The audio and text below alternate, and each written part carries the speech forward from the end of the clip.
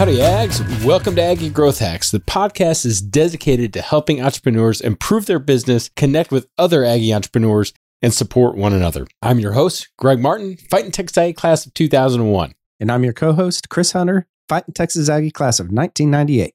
Whoop. Well, we got a little story for you, Ags. Keith Alaniz, Fighting Texas Aggie class of 2004, joined us way back in season 3 to kick off our season. His company, Rumi Spice, is one of the largest spice importers in Afghanistan, impacting the lives of over 100,000 Afghanis. We wanted to bring Keith back so that he can share with you his journey over the last couple of years and to talk about how he hacked the growth of Rumi Spice in a challenging environment, to say the least. So pass it back and listen up to Keith as he shares some really good bull. Welcome back, Ranger Alaniz. It is so awesome to have you join us again. Ags, if y'all have not listened to the original interview that we had with Keith way back a couple seasons ago, definitely check it out. His company, Rumi Spice, I'm going to ask him to maybe share a little bit of the inception story again to catch everybody up. But we specifically wanted to bring him back and to talk about his entrepreneurial journey over the last couple of years, and kind of where Rumi Spice has gone and where it's grown and then where it's going to in the next couple of years. So Keith, thank you so much for joining us again on Aggie Growth Hacks. Thanks, Greg. It's excited to be back.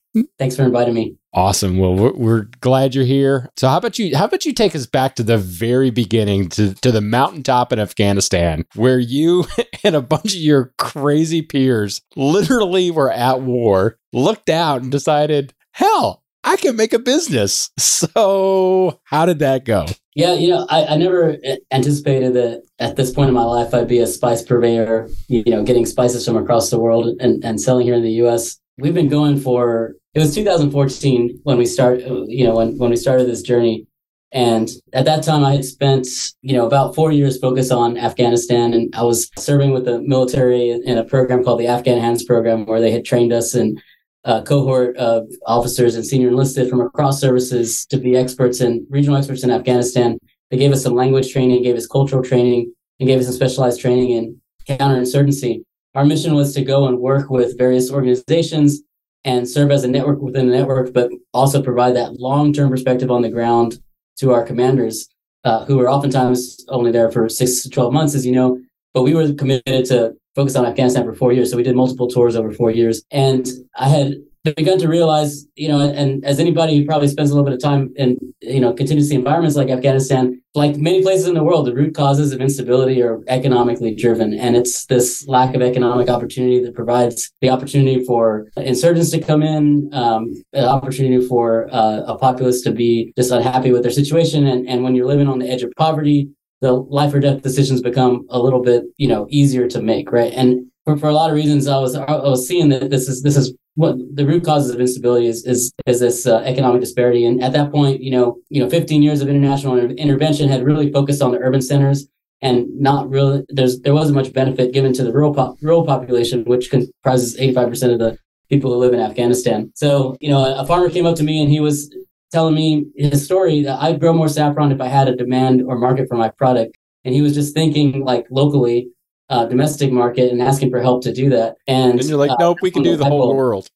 Yeah, that's when the light bulb clicked for me. I got on a Skype call with my friends who I'd served with in the Army, Kim and Emily.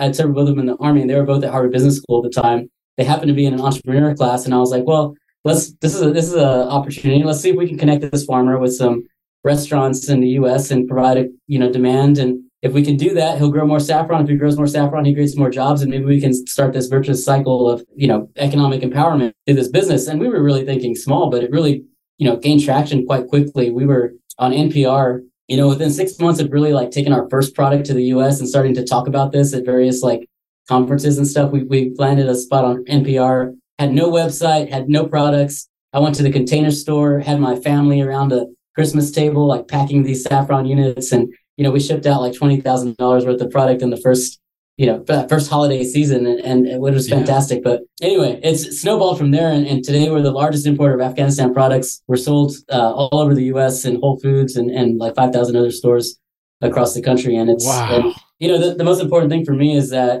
our mission, we're not really a spice company. Our purpose is really to provide sustainable livelihoods for people in Afghanistan. And I'm really proud to say that today we're supporting over 10,000 livelihoods in Afghanistan through our purchases, and really through the purchases of our consumers. And it's, not a handout. It's trading value for value. And through those purchases, we're, helping to make a difference in across the world. That's so awesome. So let me ask, all right, so the last time that we talked, you had taken more of a board of director role, right? Is that still true? Has that changed? And why? Yeah, so it's a really interesting story, Chris, because I had stepped away from the day-to-day operations. We had sold, some interest to some investors, and the entrepreneur journey, of course, it ebbs and flows, right? So I at that time, the last time we talked, not really involved in the day-to-day. Well, in the couple of years since we talked last, the Taliban government, the Afghan government fell to the Taliban, which, and I can talk about this a little bit more, but paradoxically, like our commercial operations in Afghanistan are operating as good as ever. We had no effect. The fall of the government had no effect on what we're doing in Afghanistan. But what it did affect is our one of our investors. They had to exit their investment just because of the nature of their fund, which presented an opportunity to purchase their position. And so I got with a partner and purchased their shares back and basically acquired the company that I had started. And, with that, I moved into the lead role as CEO and I'm back in the day-to-day. And I've been doing that for the last 6 months. But, with everything going on in Afghanistan, with the macroeconomic environment, we really needed to pivot from a company that was just trying to scale at all costs to a company that's sustainably profitable. It's something that we owe to our investors, but more importantly, it's what we owe to our partners in Afghanistan, because this isn't a charity, right? We're not giving them handouts. We also don't want to get handouts. We want to be profitable and sustainable in our own right, because that's what's going to drive long-term progress for our partners in Afghanistan. All right, Keith, there's about 18 things that I want to unpack there, but let's start back with so you started the journey, you formed this company, you were in the company, you realized that it needed to grow, and any entrepreneur out there knows that growth has a cost. A lot of times that is actual monetary financial cost. If you're going to buy more saffron, import more saffron, then you've got to have cash to be able to pay for that. So you and your co-founders decided to go about the route of actually selling equity. You sold to a couple private equity firms or contingent of that. Is that correct? Right. Okay. So you went through the whole pitch process. Obviously, we talked about last time, with the process of being on Shark Tank and the nuances of that, Hollywood style pitch. But then you actually went through that process, consummated a funding, a round, sold some of your equity. You were diluted, so you had less ownership, and also for the good of the company, realizing brought a professional in, ran the company, and then you stepped back in. So that process where you were buying your company back, how was that different from selling your equity to buying the equity? I mean, because that's the same side or different sides of the same coin. Can you talk about that a little bit? Your experience with that? Yeah, Greg, I've been really interested in this, entrepreneurship through acquisition model. And I've been looking into this model for a long time. And for those who aren't familiar with the model, it's very similar to any kind of M&A, but private equity firms are going to work on the medium to large business side. And there's this whole gap in the market with small to medium businesses. To answer your question, my approach was really from someone who would acquire a company. I was intimately familiar with the financials and the operations of the company. So there was a lot of advantages there. It was nothing new that I didn't understand. But, I did take the approach. I tried to take the emotion out of it, right? Like, look at the operations, look at the financials, and think about what can you do to change things, to add value, and essentially get a good deal out of it, because this is real life, real money. It's not you have to be pretty confident going in that you can get a good value out of it. And obviously the social impact is very important to me, and my sort of purpose in life, I feel, is driving impact in these kind of ways. But at the end of the day, I need to make sure that this deal works, and because I have to get partners to come in to this deal, I have to be able to raise money. So I really tried to take the emotion off, try to take the ownership off, and then think about the deal from an investor, as an investor would think about it, and like what kind of things can we do to change the business model to start generating cash. So can you share any of your big objectives that really did bring value to you? Sure. The CEO that we had hired had done a great job of building the company and start getting the right pieces in place. But, we started to see that things had grown where the costs were just unsustainable, operational expense, given where we are in our ability to raise money. So there was an opportunity to just cut our OpEx and reduce that significantly. So my way of looking at it was, okay, what can we cut on OpEx that won't affect any kind of revenue generating activities? And how can we, what are we going to give up by doing that? And then even on the revenue generating activity side, like what things are we doing that doesn't have the contribution margin where we probably shouldn't be doing it? So it was a process of, for example, to be transparent, I can share that like e-commerce, and I think people who have been running e-commerce companies lately realize that like the dynamics of change in e-commerce is very sensitive to shipping costs. Digital advertising costs have gone up. So e-commerce for our business started, showing very little contribution margin. In fact, it probably was negative if you put in the overhead and do a fully, cost loaded model. So that was sort of an easy decision. Like, let's just pull back everything on e-commerce. We're not going to spend any on digital marketing. So you completely exited that aspect of the business. But we still sell on e-commerce, but we're not spending any money on marketing. In fact, in the first quarter of this year, we cut our advertising spend by 90%. So our advertising and marketing spend. So everything we do for marketing, we cut it by 90%. And so we've had a reduction in revenues on that channel, but an increase in profitability. So, that's at the end of the day, that's the name of the game, is profitability. Similarly, we were able to cut a lot of resources that were like redundant or not as efficient. And, because I knew how to do a lot of stuff, like there's a lot that I could put on my plate. And we're also really leaning forward into leveraging technology. It's a really exciting time. And, and everybody's hearing about ChatGPT and all this kind of like AI tools. That stuff's been around for a while, but it's very, very much maturing now. So I think there's a real opportunity to fully leverage technology to help drive efficiency in the business. So we have done that. And over the last quarter, we've cut our operational expense by 45%. And then we've seen our revenues increase by 45%. So I think if you'd asked me in December, like when this plan was in action, if we would have been so successful, I would have probably said like, oh, I don't know, it might take us a year. But it took us like 3 months to get to profitability. And, congratulations. Good for you. It gives me a lot of confidence to like trust my ability to look at the numbers and see that it makes sense. But, also like our team in Afghanistan, our team here has just been doing a tremendous amount of work and doing more with less and being able to execute our mission. So as a marketer, I have to ask this, right? You cut your marketing budget by 90%, right?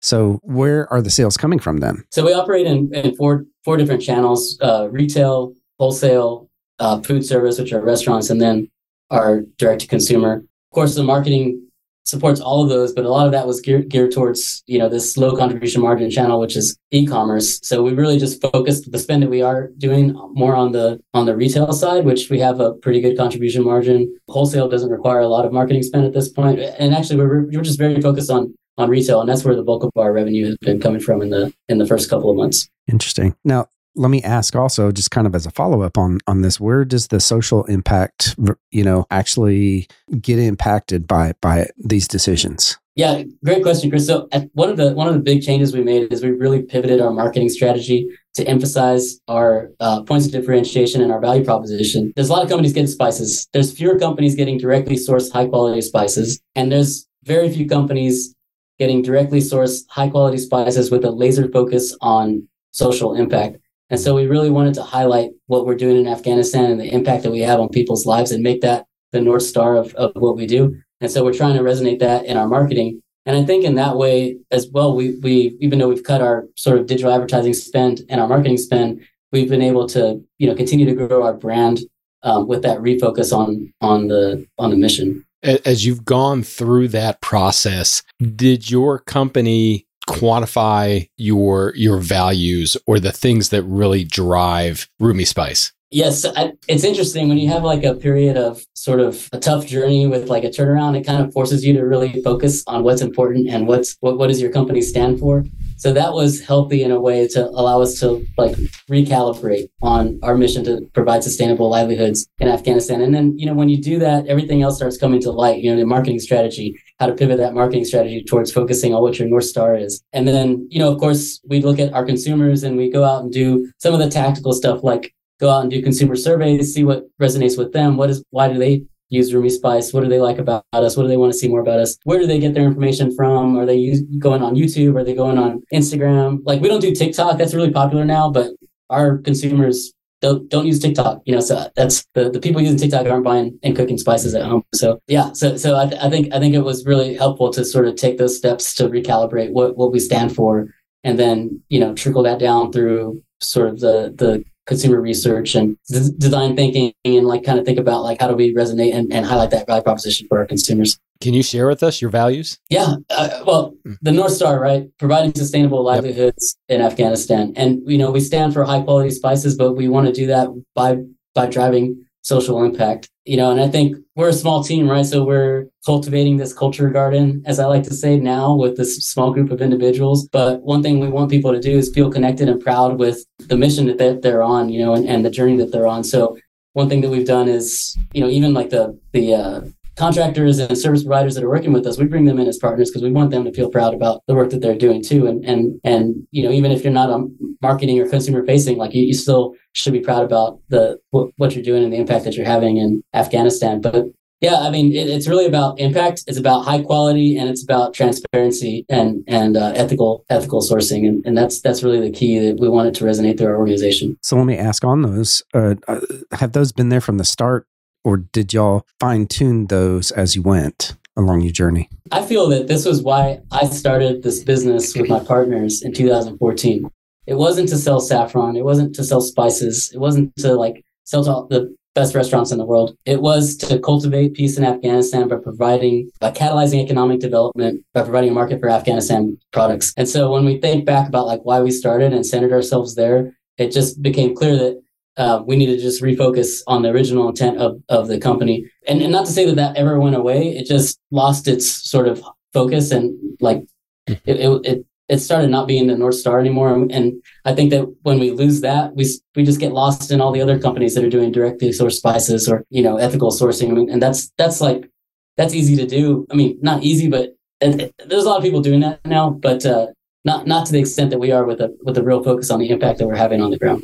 Keith, that is so powerful that North Star, quite frankly, led a significant turnaround in Rumi Spice, probably during what I would say is the most challenging business environment out of any business that we've ever had on Aggie Growth Hacks. No one else operates in a foreign environment that has had war for the last 50 years. And one of the things that you said way back when we had our first interview is we asked you about the political risk associated with it. And it's something to the extent of, hey, if the Taliban ever were to come into power again in Afghanistan, how does that impact you? And, you basically said, well, it's not going to impact us because you are driving down to the economics of that local farmer, and that local farmer, despite whatever political system is over them, that local farmer is going to fight to make sure that it's not there. And that sounded good. And it was kind of like, oh, that's a good theory.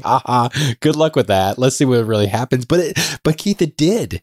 It actually did happen, and you're telling us that didn't happen. So tell us a little bit about the story. When that week was happening, and we're not going to get all political and go into how the U.S. withdraws, but during that week, what were your people on the ground telling you? What were they saying? What were you communicating to them? Yeah, it was pretty wild, Greg.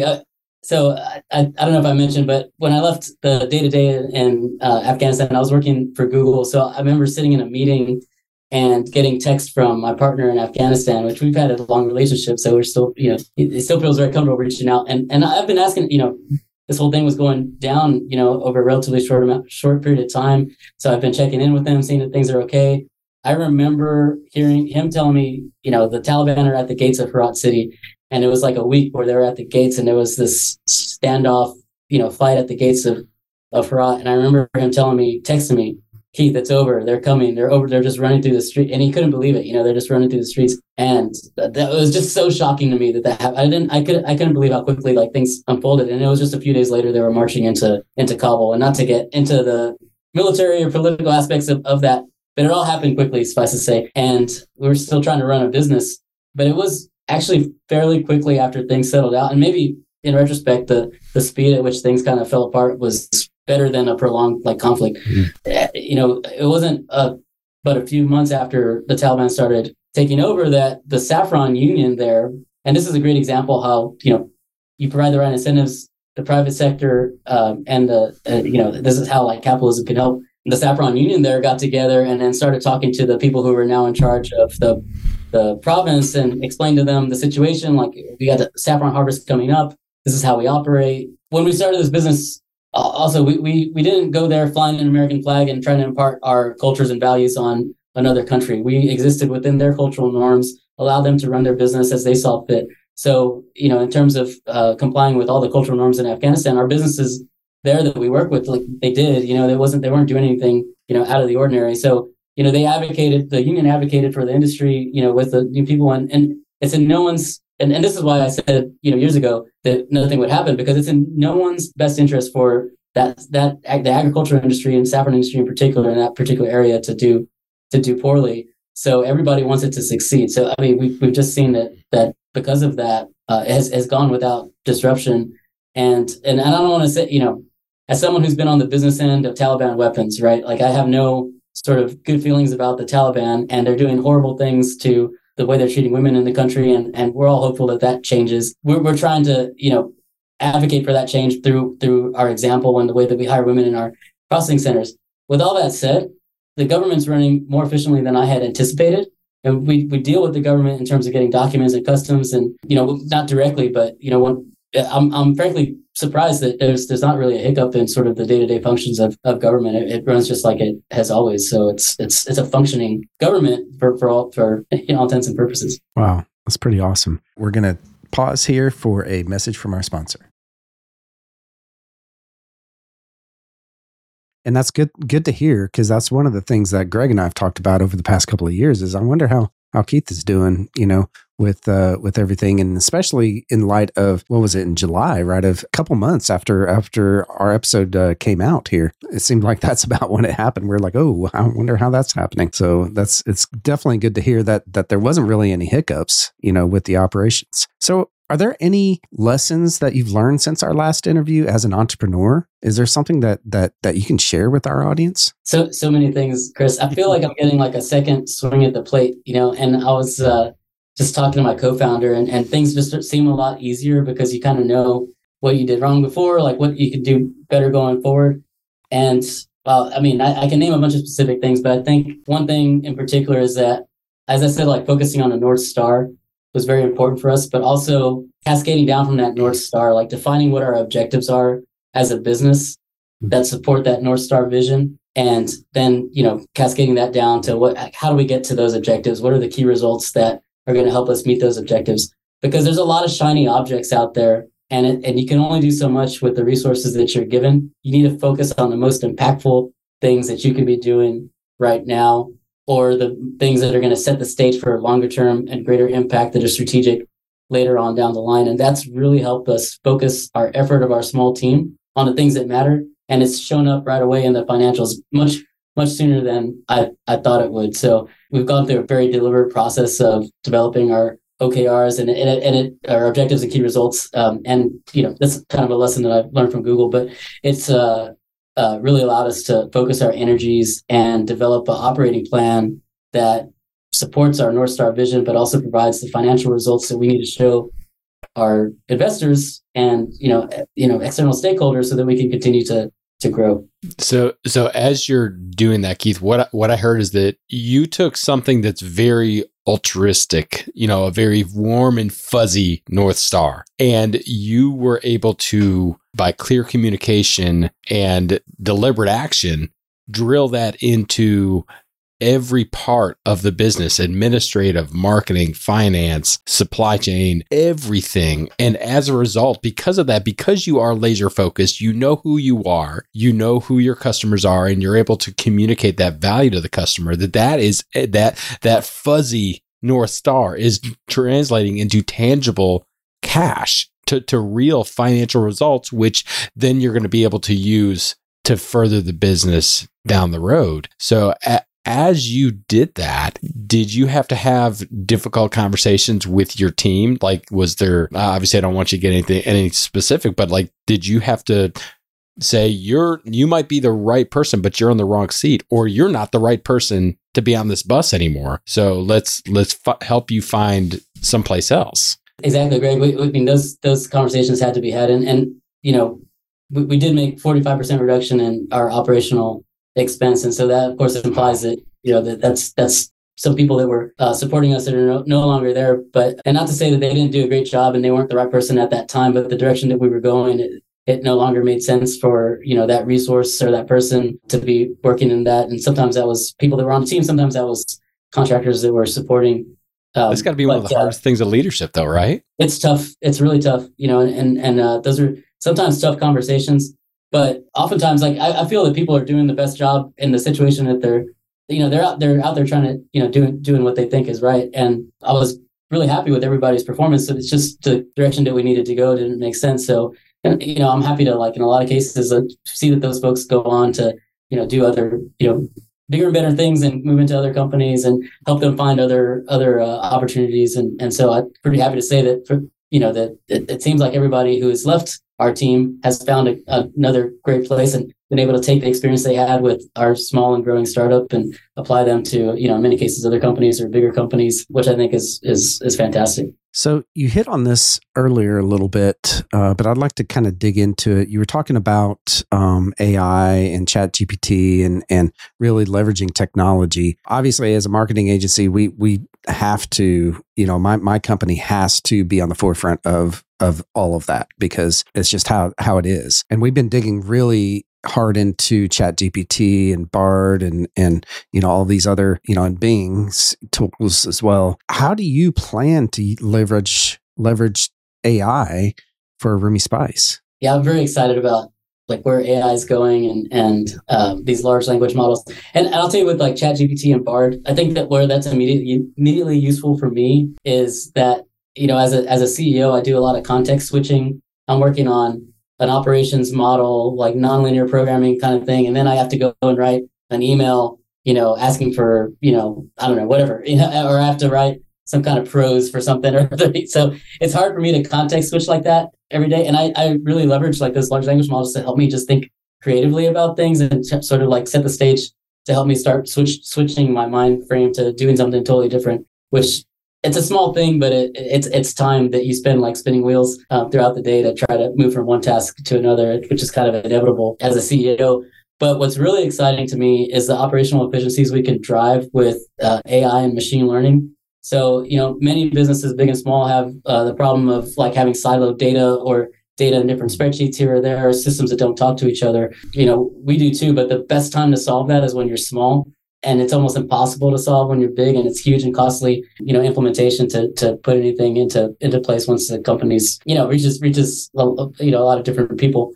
So I'm really focused on driving operational efficiency by getting all our different data sources into a data warehouse. And it's stuff that we couldn't really do because it was so time consuming to do manual. And for an example, right, like we have the data to see what our turns are on the shelves, relatively detailed data on how we're turning on the shelves. And then ideally you're taking that forecast that's driving a demand plan, that's driving your operational plan, like, 6 to 12 months down the line. Well, that was just such a long process to do manually that we couldn't really integrate that into our operational plan. And what that caused is that the working capital that we tied up in inventory was enormous. So we have all this working capital just sitting on a shelf somewhere and not being used to fund, resourcing or advertising or anything like that.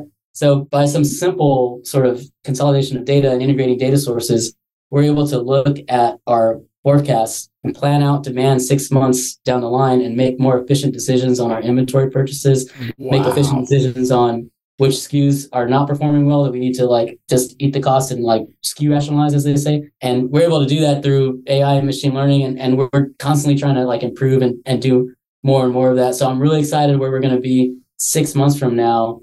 And I mean, with what we've done in AI so far, that's really helped drive that 45% reduction in OpEx. And it's really going to, if not for what we're going to build with, we work on a Google Cloud service, but if not for what we're going to build, we would have had to add many more resources and keep scaling our OpEx proportional to our growth. But now we're going to be able to scale our growth without having to scale our OpEx because we're going to automate a lot of the workflows that require people to execute the best. That is so cool, of using current technology that that you understand, but leveraging it in ways to support you and your business and have you grow through that. So Keith, thank you so much for joining us today. Before we leave, I've got 2 questions. I want to find out, what is your BHAG now? Has it changed? And then also, after you tell us that, tell us how the Aggie Growth Hacks family can continue to get in touch with you. How can we support you? How can we encourage you? How can we help? But first, your BHAG.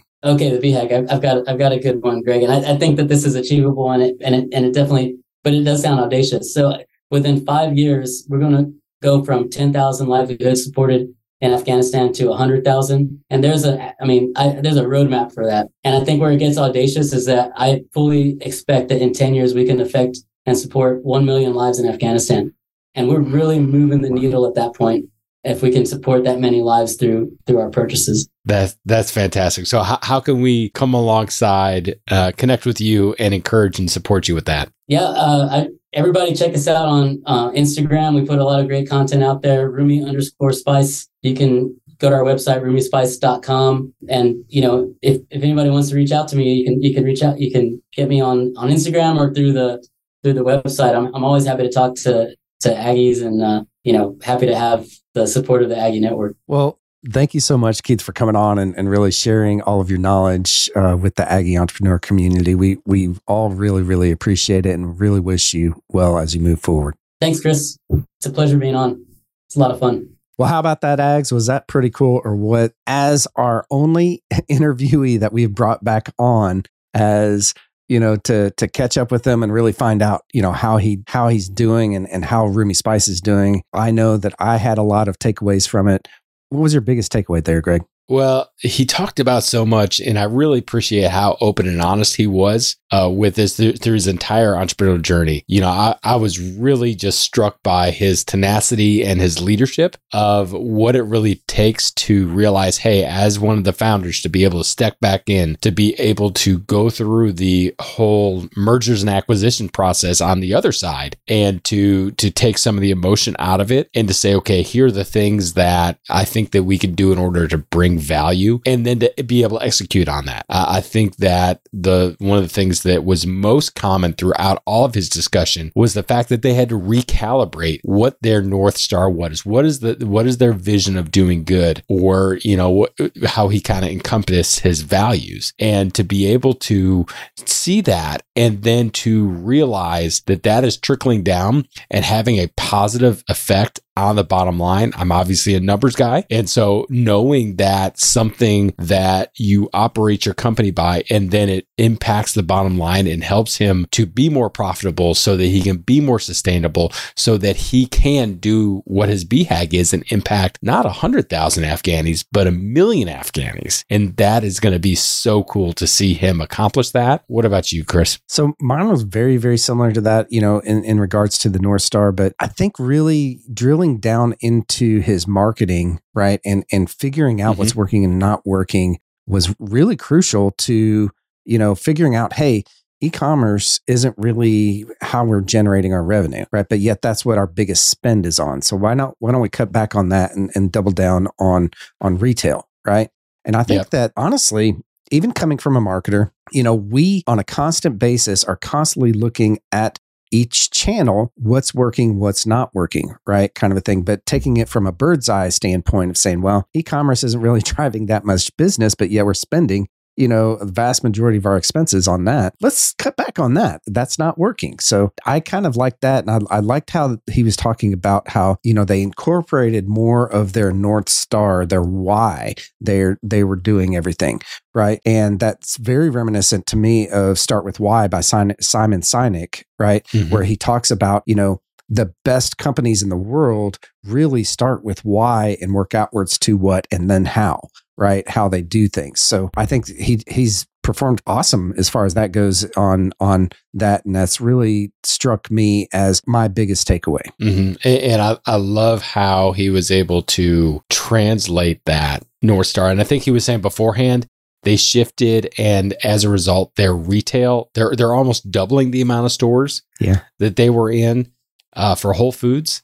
Yeah. And so that was pretty cool. And then also I appreciate your conversation or your thoughts around the Chat GPT and how that also played into his marketing roles and his finance role projections as well. Yeah, and it seems like the finance role is really going to have more of an effect, with anything. And that's something that, entrepreneurs sitting out there, and we're talking right now, we're recording this in May. This is going to drop in July.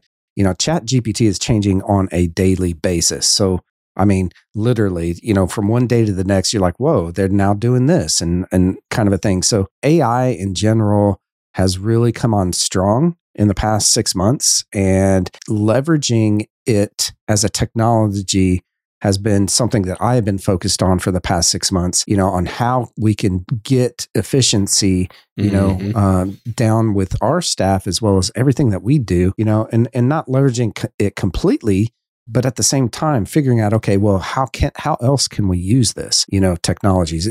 It's really a fascinating time, and if you are open to learning about it and open to applying it, then, I mean, Keith said, look, we're going to be able to scale a lot more with the same operational spend than before. So that's real meaningful. Yes. I mean, not just dollars and cents, that's actually you achieving your goals faster. Yeah.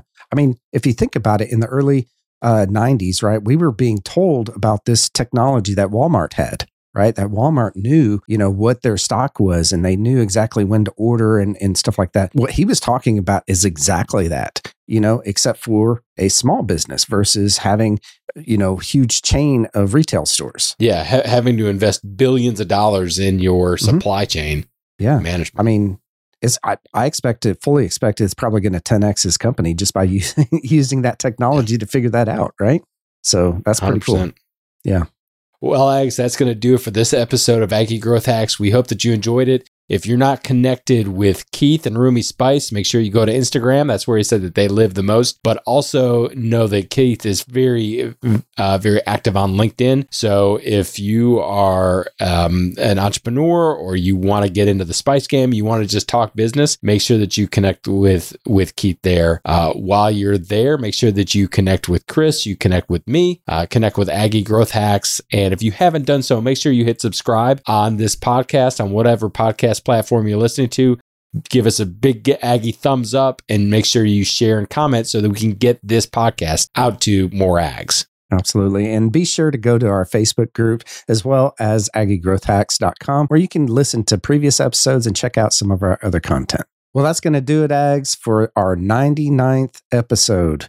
Join us next time on our 100th episode when we connect with another great Aggie entrepreneur and learn how they hack their growth. Until then, I'm Chris Hunter. And I'm Greg Martin. Thanks and gig 'em.